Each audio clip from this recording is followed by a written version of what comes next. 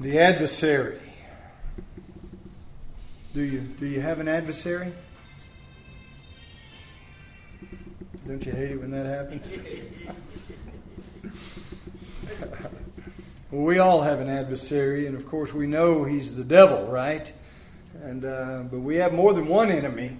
We've got the devil, and we've got the world, this godless system that hates Christians and Christianity, and hates the church, and hates the Word of God, and hates the God of the Word.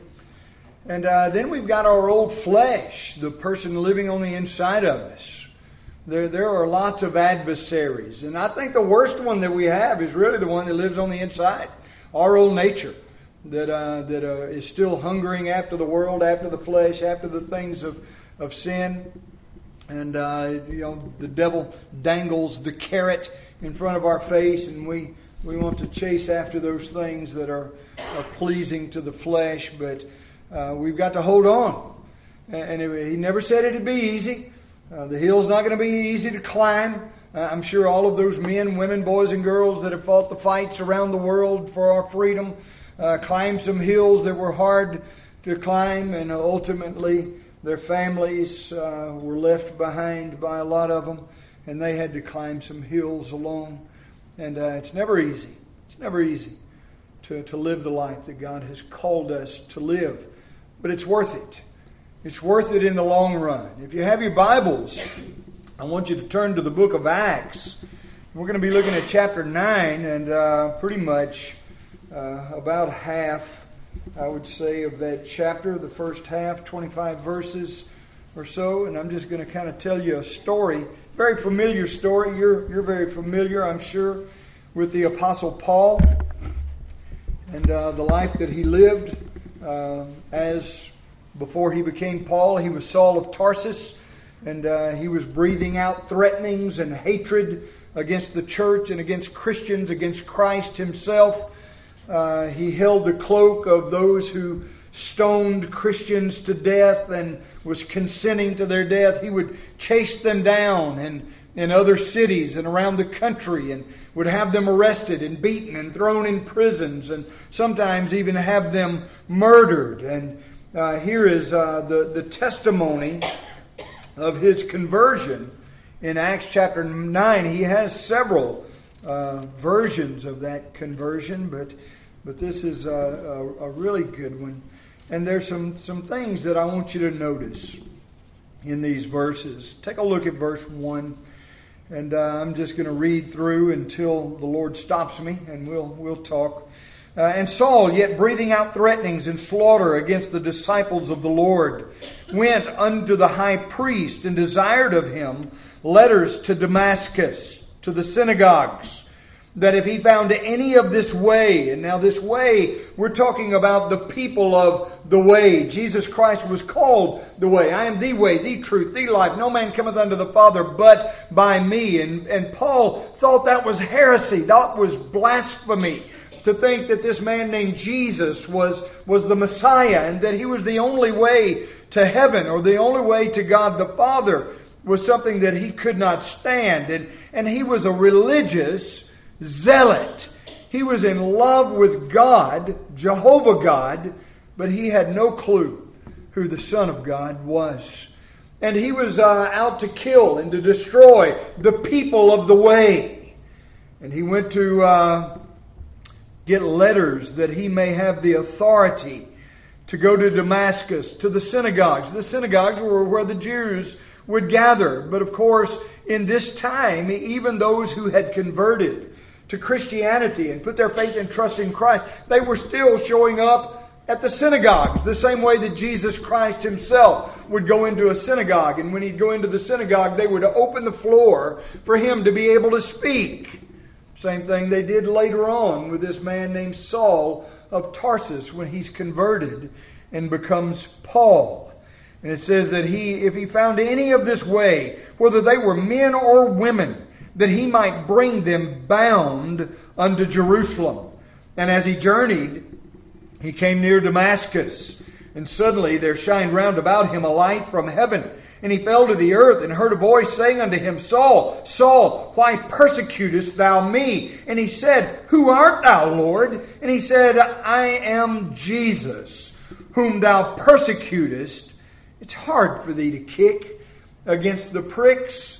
You know, that pricking, those are the ox goads that they would put down the side of the ox that was pulling the cart, and the cart was tied to him by two poles, and then they had a strap that went around his chest. But on those poles, they would tie sharp sticks that when he would walk, they would stab him in the side and encourage him to pull forward. Well, that's the way the Holy Spirit of God does us. He pokes us when we're not pulling hard enough. He pokes us when we let go of the load that we should be carrying behind us. We as Christians have been called by God to be pack animals, if you will. We've got a job to do.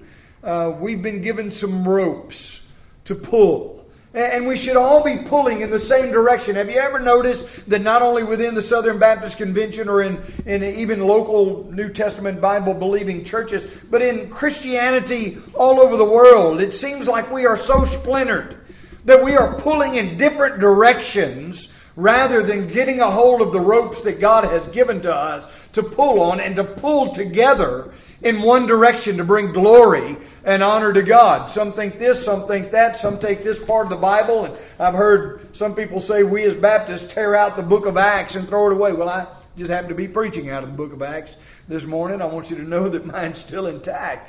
But there are people who think that we don't pay any attention to part of the Scriptures, and then other people don't pay any attention to this part. And we all have our favorites and our picks and our verses and our doctrines and the things that we like and the things that we don't like and the things that we will do and the things that we won't do and the faithfulness that we're willing to be. But then we're just not going to be overly zealous the way that Paul was and go around persecuting people that aren't living the way that we think they ought to live. Well, certainly there should be a line in the sand that none of us are willing to cross when it comes to being abusive to those who are without. The Bible calls them without. That means on the outside of Christendom, on the outside of the church, on the outside of faith. We want to be loving and kind and gracious and merciful. We don't want to pick up stones and stone them and send them to prison the way Paul the Apostle or Saul the Pharisee was doing at this time. But you look at what it goes on to say when he was met on the road to Damascus by the Lord. Saul, Saul, why persecutest thou me? Who art thou? Well, I'm Jesus, whom thou persecuted. He said, oh no, Lord, I was persecuting those Christians. I see, when I'm persecuting them, what you're saying is I'm persecuting you. Didn't know that, didn't realize that. He said, who art thou, Lord? I'm Jesus, whom thou persecutest. It's hard for you to pick against the ox goads or against the pricking of the Holy Spirit. And he, trembling, in verse 6, and astonished, said, Lord, what wilt thou have me do? Now I want you to realize something. This is the very moment that Saul of Tarsus becomes really Paul the Apostle. He's the Jew that now becomes a Christian. He is the one that confesses and repents and turns away from the lifestyle that he is living. And God has given him some new ropes to pick up and to pull in the direction that God is now calling him to pull. Oh, he's been the religious zealot. He's been the Pharisee. He's been the Old Testament teacher. One of the most brilliant minds that ever walked the face of the earth. But it's kind of like Solomon, who was, he asked the Lord for wisdom. God gave him wisdom above any man on the face of the planet. He was the wisest man that ever walked the earth that became a fool. You know how he became a fool? Because he decided instead of using his wisdom for the glory and honor of God, he was going to use his wisdom to experience everything that the world had to offer. And he literally surrendered himself to the pleasures of the flesh. And at the end of the book of Ecclesiastes, he says this, I have found out the sum, the end of the whole matter. is to fear God and to serve Him. After experiencing everything the world had to offer, as the richest man on the planet and the wisest man that became a fool, he finally figured out the only thing that really matters is for me to live my life for the glory and honor of God. And Paul found out that he was actually fighting against the God that he loved and that he thought he was serving. And he, trembling and astonished, fell on his face before the Lord and said, Lord, what wilt thou have me do? Now you see, that's a good question for us. That's a good starting place for us. Lord, what do you expect from me? What do you want from me? How can I live my life in such a way that will bring you glory and honor and that I can be pleasing in your sight? And the Lord said unto him in the second part of verse 6, Arise, go into the city, and it shall be told you what thou must do. Not what you should do or what you can do if you feel like it or if you want to, but what you must do. You see, God has a good and perfect and acceptable will for your life. May I say that verse, Romans chapter 12, I beseech thee therefore, brethren, by the mercies of God, that you present your bodies a living sacrifice, holy and acceptable unto God, which is your reasonable service. Be not conformed to this world, but be ye transformed by the renewing of your mind, that you may prove, put to the test, what is that good and acceptable and perfect will of God. And the good and acceptable and perfect will of God for your life is the exact same as it is for mine. Now, I'm not saying that, well, you're supposed to be, a teacher or a welder, and I'm supposed to be, we don't have the same vocations and things like that, but the good and acceptable and perfect will of God for you and for me is this, that whatever we do all as unto the Lord, and that we live a life that brings glory and honor to God. With every inch, every ounce, every fiber of our being, with every breath that we take, with every heartbeat that we have, we are living a life for the glory of God. And we're not putting ourselves on the front burner, but we're putting God on the throne of our heart. In verse 7 it says this, And the men which journeyed with him, boy, they just stood speechless. Hear this mighty, brilliant teacher of the Word of God that is standing so tall against these heretics that call themselves people of the way. And he's on his way to Damascus and we're following him. He's got a multitude with him to arrest and to kill and to persecute Christians. And all of a sudden, this man just crumbles to the ground when a bright light from heaven shines on him. And they're amazed, speechless, it says, hearing a voice, but seeing no man. And Paul arose from the earth, and when his eyes were opened, he saw no man. It's not that there was no man around him. There were plenty of men standing around him, but the bright light from heaven had blinded the physical eyes of Saul in such a way that he couldn't see the people that were around him. Well, I'll tell you what, would to God that God would take away some of our sight of the things of the world around us that we are transfixed on. We were talking about, this morning in Sunday school class, how little 5 and 8 and 10 and 12-year-old kids got these computers called telephones in their hands, and they have access to everything on the internet, and we are literally paying for our children to burn their brains up with the garbage that's out there on that internet. Would to God that we as parents would be parents instead of trying to be friends to our children. They don't need friends. They got plenty of friends. They need a parent that'll be a parent and will take care of them and protect them from the things of the flesh and the things of the world, and stand flat-footed in front of them, look them in the eye and just say, no, you can't do that. You can't go there. You can't have this. Why? Because it's not good for you. That's why. And the things that Paul was doing, he didn't realize it. He thought he was pleasing God. It wasn't good for him. God blinded the eyes of his face, but opened the eyes of his heart and gave him an understanding of the truth. And it says these people that he couldn't see, they led him by the hand and brought him to Damascus. And he was there 3 days without sight, and neither did he eat or drink for 3 days. And there was a certain disciple at Damascus named Ananias, and to him the Lord sent in a vision, Ananias. And he said, Behold, here am I, Lord. And the Lord said unto him, Arise and go into the street which is called Straight, and inquire in the house of Judas for one Saul of Tarsus. For behold, he's praying.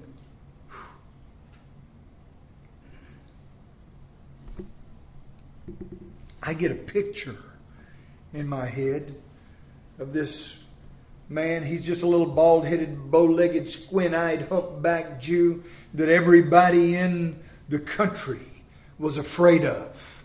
And now, instead of being afraid of him, here this man is in Damascus with his eyes blinded and having just had a conversation on the road to Damascus with God. He's been there for 3 days. He hasn't eaten. He hasn't drinking. He's still blind. He still can't see anything. And in his blindness, he's been spending all of his time talking to God. I can only imagine what that conversation must have been like. You think it was one-sided? You think that maybe it was Paul? And I went and visited a lady the other day, and I sat there and talked. Well, no, I didn't. I sat there and listened for about an hour, and I got a couple of words in edgewise. I kind of feel like that must have been how God felt with Saul of Tarsus sitting there, and Saul is just erupting all of this stuff out of his heart and out of his mind, realizing the life that he had led and the things that he had done counter to the cause of God, thinking that everything that he was doing was going to be blessed by God, and we're going to rid the country of these heretics called Christian. And yet all of the time, now he realizes, God, I've been fighting against you. Would to God I could go back and undo the life that I've lived. It's too late. It is what it is, and now I am what I am. And here I sit, blind, hungry and thirsty, not knowing what tomorrow holds. But at the very least, now he knew who holds tomorrow. You look at verse 12. It says, Behold, he prayeth, and hath seen a vision. In a vision, a man named Ananias coming in and putting his hand on him that he might receive his sight. And Ananias says, Whoa, wait a minute, Lord. I've heard a lot of stuff about this guy that you're talking about. How much evil he hath done to thy saints at Jerusalem. And he hath authority from the chief priest to bind all that call on thy name. And the Lord said unto him, Go thy way. For he is a chosen vessel. Doesn't matter who he used to be. The only thing that counts now is who he is. And the same thing that God told Peter when the blanket came down with all the 4-footed beasts in it. Rise up, kill, Peter, eat. He says, Oh no, Lord, nothing unclean has ever passed through these lips. And the Lord said, Don't you dare call anything that I have blessed unclean. And now here Ananias is saying, Hey, I know that guy. He's a murderer. He's a killer. You don't know. Well, wait a minute. Who am I talking to? Don't you call anything or anybody that I have called unclean. You see, he was talking about people to Peter. He's talking about Peter, talking about people to Paul as well, or Ananias. Don't you call the Gentiles, Peter, don't you call the Gentiles unclean and unworthy of grace and mercy. He's telling Ananias, don't you call Paul. He's going to be one of the greatest men that's ever walked the face of the earth for the cause of Christ. And the only reason that he's going to be what he's going to be is because I am who I am and I'm going to be living in him. My friend, may I say there are no great men of God. There are no great women, great people of God. There's only a great God of men. God is great. My friend, he chooses to use sinners like Gentiles and Jews and Peter and Paul and All of these men that we see in the Scripture, they are just sinful men that God has reached into their heart, into their mind, illuminated, regenerated, woke up and drew them to Himself, blinded the eyes of their flesh so the eyes of their soul might be opened, that they might submit and surrender every ounce, every inch, every fiber of their being to the Lordship of Jesus Christ, that they might pick up the ropes of chapter 9 and verse 6. And then here in verse 16, look at what it says. Well, verse 15, and the Lord said unto him, Go thy way, he's a chosen vessel unto me to bear my name before the Gentiles, before kings, and before the children of Israel. Now, we always look at Paul as the apostle to the Gentiles, but here God Himself says, no, he's going to be a witness to everybody. To Gentiles, to kings, to Jews, to whoever it is that He comes across. My friend, that is a robe that you and I have been given by God. The same rope that He gave to the Apostle Paul to preach the gospel to every creature under heaven. Doesn't matter who they are, red, yellow, black, or white, smart or ignorant, free or bond. Doesn't matter. You look at what it says in verse 16, and I will show him how great things he must suffer. Suffer for my name's sake. You know what we don't want to do? We don't want to suffer. We don't think Christians today in the economy of the world that we live in America, the greatest nation on the face of the earth, there shouldn't be any suffering on our part. We've got everything that we could possibly want. But my friend, it's suffering by separating ourselves from some of those luxuries in order that we might bring ourselves into submission to the will, the way, the Word of God, that we might be used by Him for His glory and honor and not for our pleasure. Because sometimes I think that we just get our crosshairs just a little off target. And we think that it's all about us rather than being all about Him. And Ananias says, fine. Okay. I'll go where I'm sent. I'll stay where I'm put. I'll give what I got. I'll do what you want me to do, Lord. But I'm telling you, you don't know this guy's heart. I've seen him. I've seen him in action. I know what he's capable of. And in verse 17, Ananias went his way. Whose way? His way or God's way? God's way. He submitted his life to the Lordship of Jesus Christ, and he says, God, whatever you say, I'll do. Wherever you send, I'll go.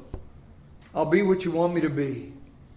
And in verse 17, Ananias went his way and entered into the house, and putting his hands on him, said, Brother Saul, the Lord, even Jesus, that appeared unto me on the way as thou camest, hath sent me, that thou might receive thy sight and be filled with the Holy Ghost. And immediately there fell from his eyes as it had been scales, and received sight forthwith, immediately, and arose and was baptized. And when he had received meat, after 3 days of no food, no water, no light, no vision, no sight, just prayer. And when he had received meat, he was strengthened. Then was Saul certain days with the disciples which were at Damascus. And straightway he preached Christ in the synagogues, that he was and is the Son of God. But all that heard him were amazed and said, Whoa, wait a minute now. Is this not he that destroyed them which called on this name in Jerusalem and came hither for that intent? The purpose that he came here was to kill us, that he might bring them bound unto the chief priests. But Saul increased the more in strength.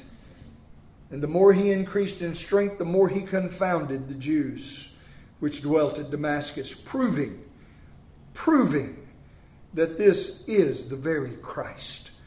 My friend, if you were pressed in a corner by someone that was looking for the Lord, the Savior, the Messiah, the Christ, would you know enough Scripture?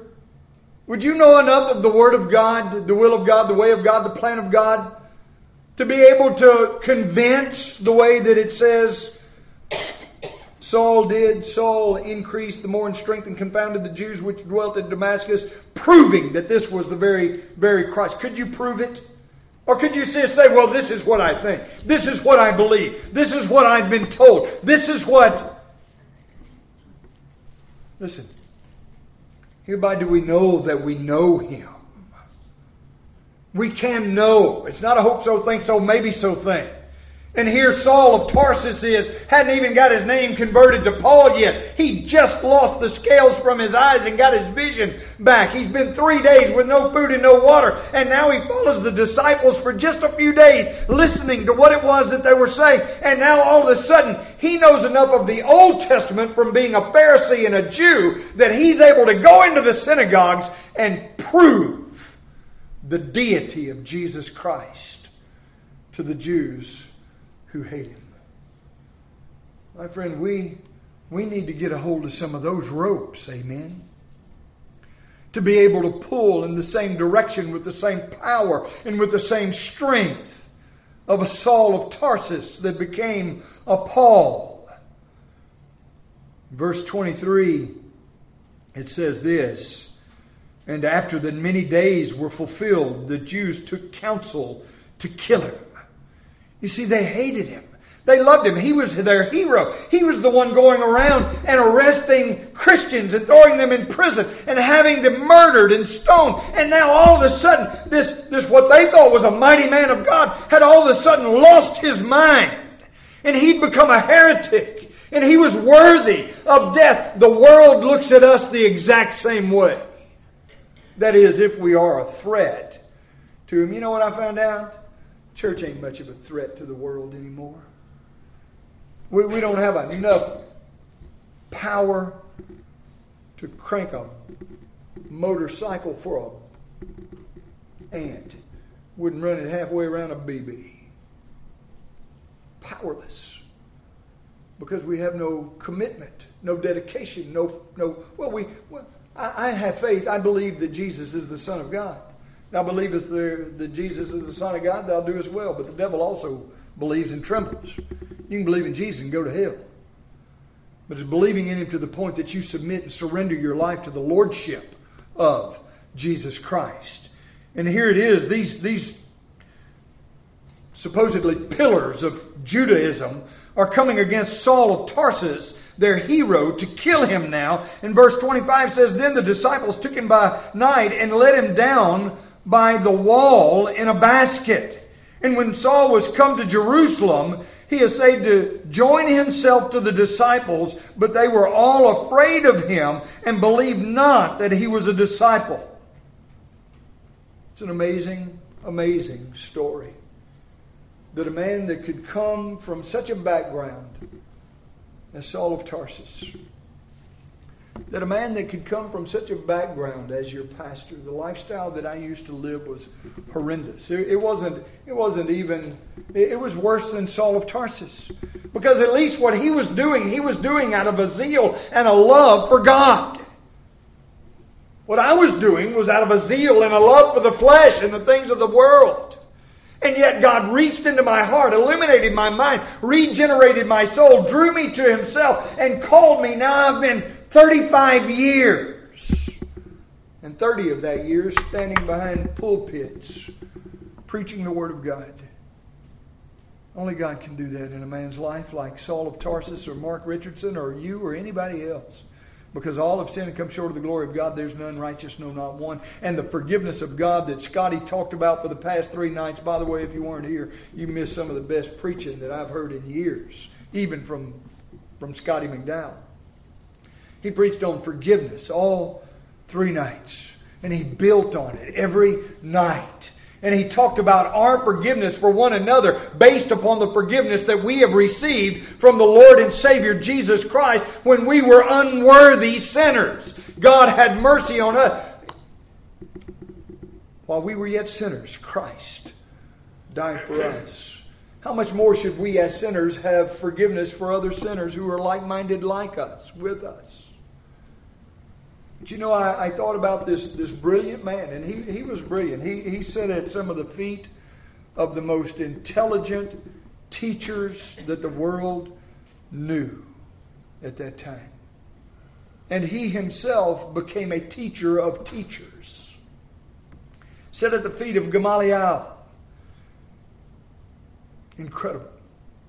And here they are, he's converted, and he's preaching and winning people to the Lord, and the Jews hate him so bad, they're going to kill him. Now the disciples are worried about him, and they're saying, what in the world? The hero of the Jewish faith has now become our hero, and they're trying to kill him. What can we do to save his life? So they come up with a plan. They've got these big walls around the city, and on the top of the walls, sometimes are houses, sometimes even made into the walls. The walls were so wide, you could ride chariots of horses around the top of the wall, and they were huge things. And they had houses built in them with windows looking on the outside. They took him in one of the houses. They got a long rope because it's a long way down to the ground. They got a basket, tied the rope to the basket, put Saul of Tarsus in the basket, and they let the rope over the edge, and they're letting him down maybe hundreds of feet to the ground because they're laying wait at the gates.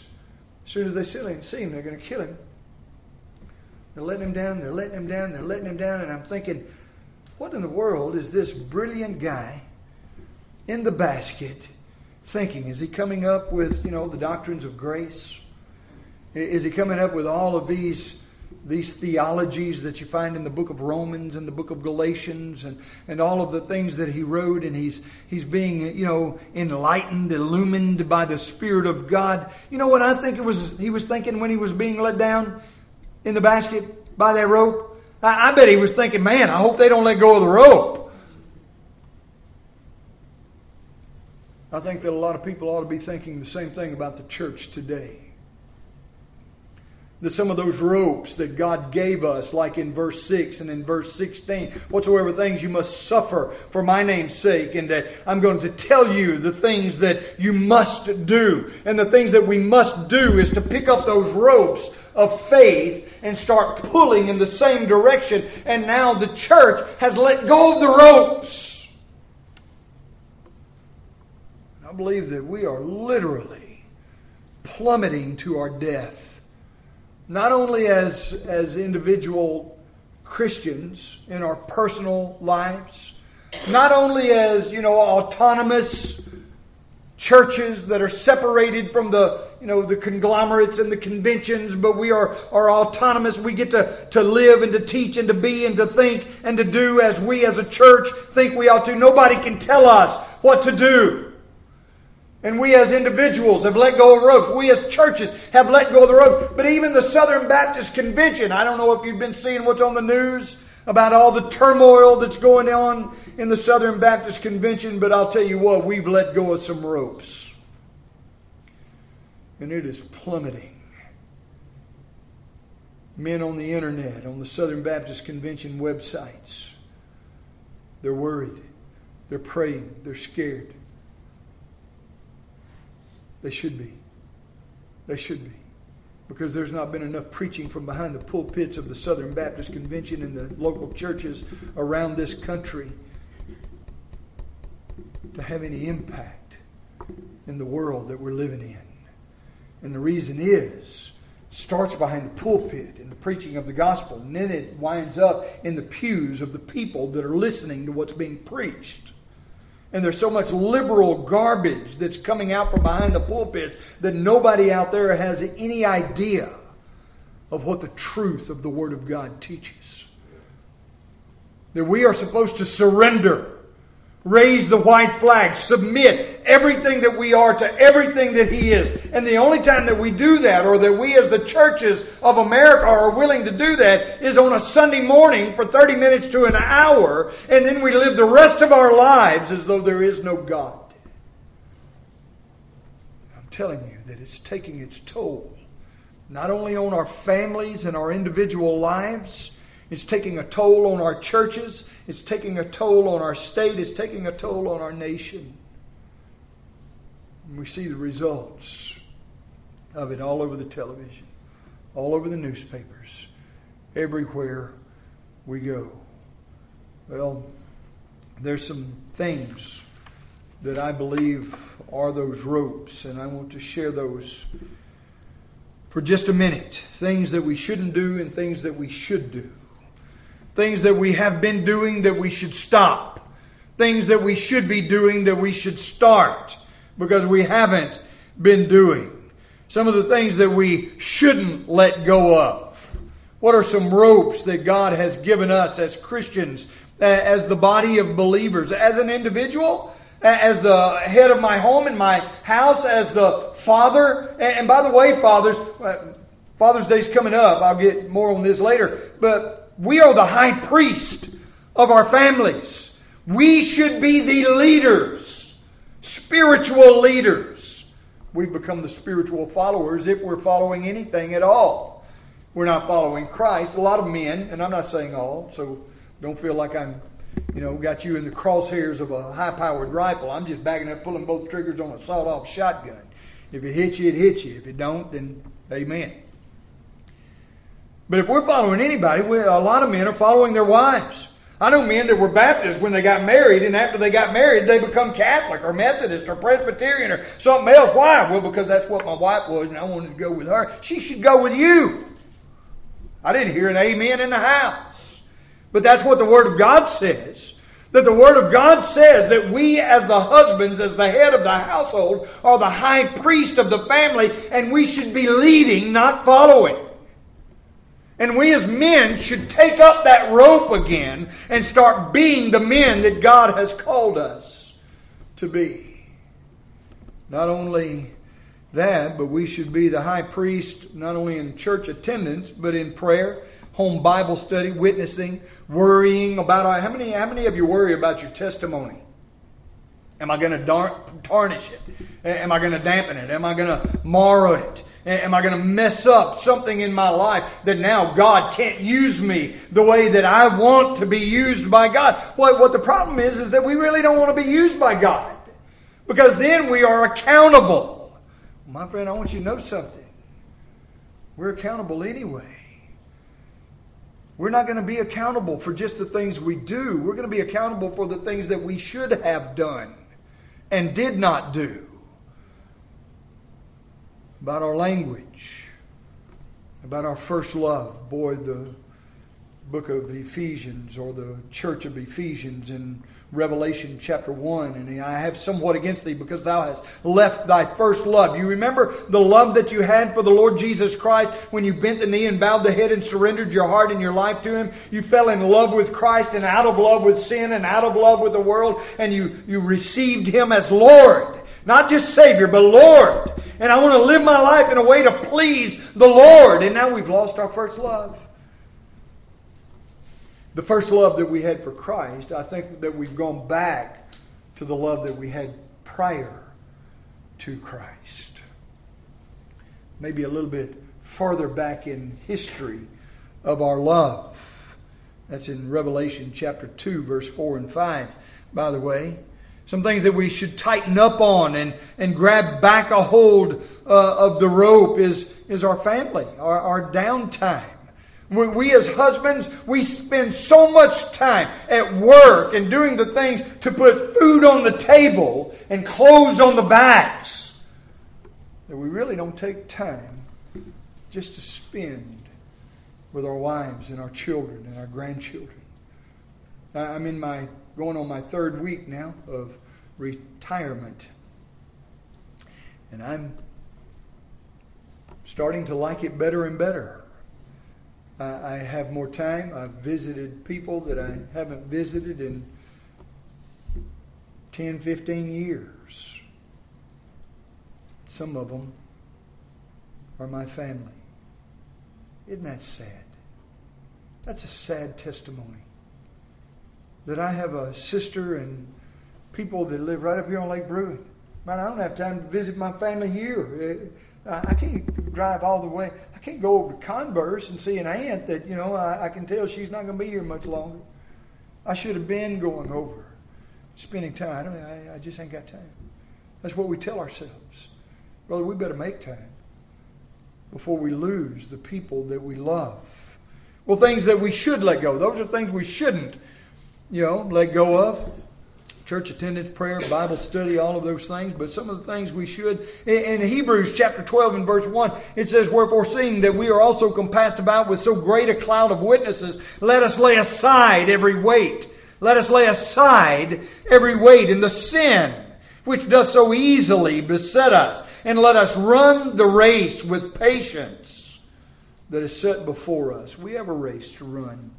And my friend, if we don't set aside some of those weights, some of those sinful things in our lives, the sinful things which doth so easily beset us. What is the sin that so easily besets you? Now, I'm not asking for you to raise your hand and tell me, but I'm asking you to search your heart and your mind. Because you say, well, I don't know. Well, then put your hand over your eyes, grab a dart, and just throw it. And I'll guarantee you'll hit it the first time. You know what it is that keeps you from being what God would have you to be.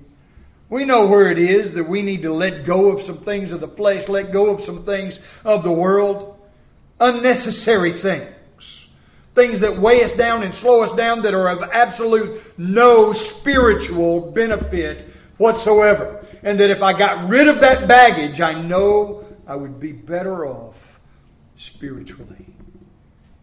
My friend, what is it that you love about those things that you're unwilling to let go? Hebrews 3:14 says this: For we are made partakers with Christ, if we hold the beginning of our faith in confidence, steadfast unto the end. You see, the beginning of our faith, when we fell in love with Christ and surrendered our life, we should hold that steadfast with confidence, the Bible says, unto the very end. Because I'm telling you that if we wind up crossing the desert of sin, coming to the Jordan River, and wanting to cross over into the promised land, and we have lost our love for God and Christ and the Word of God and the things of God. Remember Moses? He jumped up on that rock and he smote that rock the second time. God told him to smite it the first time. That rock was Christ, the Bible says. And Christ was smitten once for our sins. Moses got mad, jumped up on the rock and smote it the second time. Messed up God's painting. He didn't get to cross over into the promised land. He died on the other side of the Jordan from the promised land. My friend, what is it that's going to separate us from Christ? Separate us from the things of God. Don't let go of the rope. Hold on to it, my friend, with both hands and with all of your heart. Because there is nothing in this world that is worth more than your fellowship and relationship to God. Let's pray. Father, we love you. We thank you for your love. Thank you for your mercy. Thank you for the opportunity that you've given us, God, to be here in your house this morning. Thank you for the messages of forgiveness. God, help us to forgive ourselves for the slackness in the ropes that we've been towing on, and sometimes just the outright letting go of them in our lives. Help us, God, to rededicate, recommit our lives, to be revived in our spirits, in our commitment, our love for you. And we'll give you the praise for that. In Jesus' name I pray. Amen.